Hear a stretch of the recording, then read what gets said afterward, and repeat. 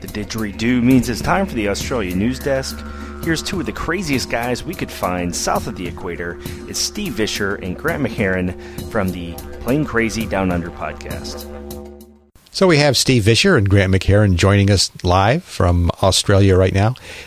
Guys, what's going on down in your neck of the woods? Any interesting aviation goings on? Are you there, Grant? Have you got the story list up, Grant? I'm working on it. There's so long it's taking forever to load. How many hours have we got, Max? Well, fear not, Max. Ready tomorrow here. So anyway, let's go ahead with this first one, Grant. Virgin Australia moves ahead with its restructure. Qantas still not happy about it, though. Oh, that's correct, mate. Basically, Virgin's going to split itself into two. One part will be purely domestic and fully open to 100% ownership by foreign entities if required. The other part will be the international airline holdings, and it will be available to have international ownership of about 49%, which is pretty much where it's at the moment now for Virgin.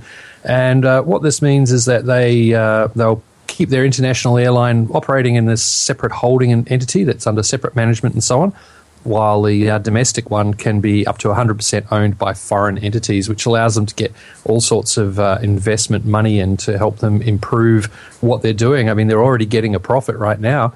The whole operation's turning a profit, and that's even allowing for them expanding and getting into this business market. So Borghetti's business plan for Virgin is definitely paying off at this stage.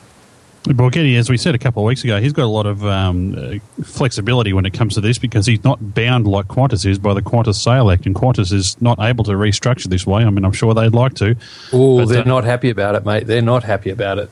Yeah, they've made a submission to the International Air Services Commission calling for a comprehensive public review of Virgin's plans, which were announced last month. And if they go ahead, they'll go ahead at the end of this month. That's March. So we'll see what happens there. But yeah, well, it always makes for a lot of good news here. Fills up our content list, so that's good. Yeah, and it's going to bring out some slinging because it's pretty much what Qantas have been trying to do surreptitiously under the board, whereas Virgin's just up and announced, hey, we're doing it, we're being really open about it. By the way, we're still doing all this stuff in Australia, so don't worry. It's fascinating. Moving on to the other big story here this week, aviation-wise, Grant, and speaking of Qantas again, the A380 that had all that trouble over Indonesia a couple of years ago, the Nancy Bird Walton, which is the registration VH-OQA, they've spent a lot of money, in fact, 135 million Australian dollars repairing that aircraft, and looks like it's finally going to be heading home next month. That's right, mate. Oscar Quebec Alpha, good old Nancy Bird Walton, the first A380 that Qantas ever got, back in the air again in April, coming back to Australia.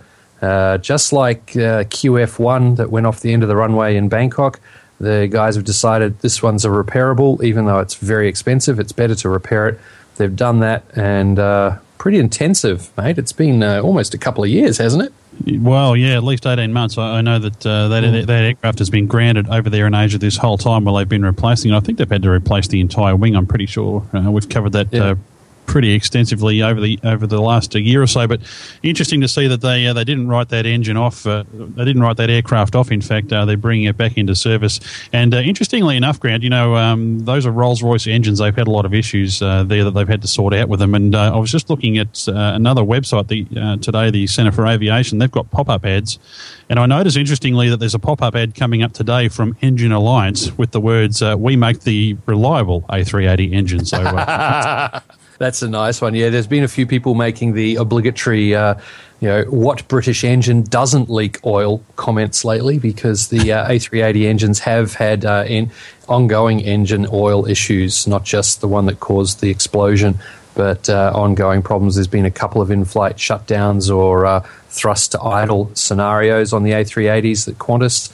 But yes, Rolls Royce, British engines, British engineering, and leaks. Oops. No, well, I've had a few British cars in my life that leaked a lot of oil, but then again, my Australian-made Ford Falcon leaks a lot of oil as well. They better not put those engines on there either.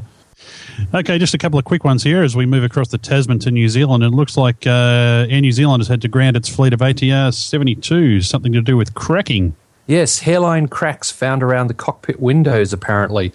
And as a precaution, they found it on one aircraft. They've grounded the lot until they're able to do a full review of all the aircraft. Yeah, so more problems for Air New Zealand. They won't be too happy about that when they've just announced lots of job cuts and that sort of stuff. Recently, the last thing they need is more bad news, but hopefully that won't be a big issue and they can fix it.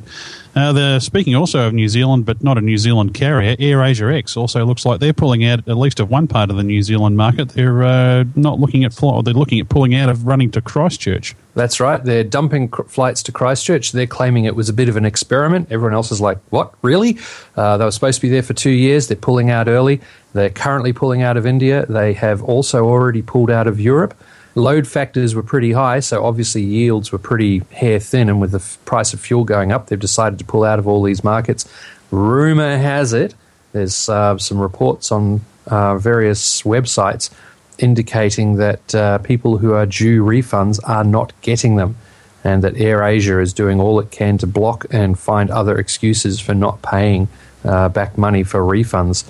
So that's got a few people in the industry starting to question whether AirAsia are about to do an Air Australia and go Tango uniform.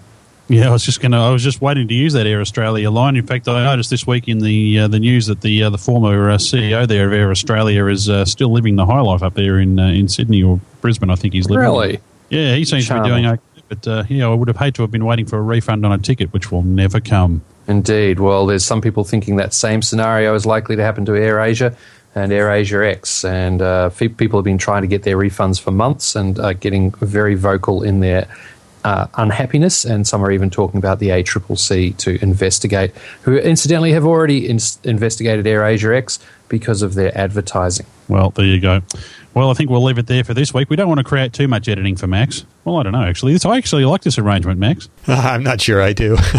Can we do this again, mate? Yeah, let's do this every week. It is fun to have you on live. Yeah, well, we normally like to get this produced on a Saturday evening for our time, or Sunday morning, but just didn't work out this week. But on the bright side, the latest edition of Plane Crazy Down Under is out this week, so that's what we've been busy doing. That's right, yeah. That's everything for this Australia Desk. Grant, I'm going to have lunch. Yeah, I think a beer is in order. I've been up since 3:30 crewing hot air balloons, so beer me. All right, see you guys. Thank you. Bye. Thanks, guys. See you, everyone.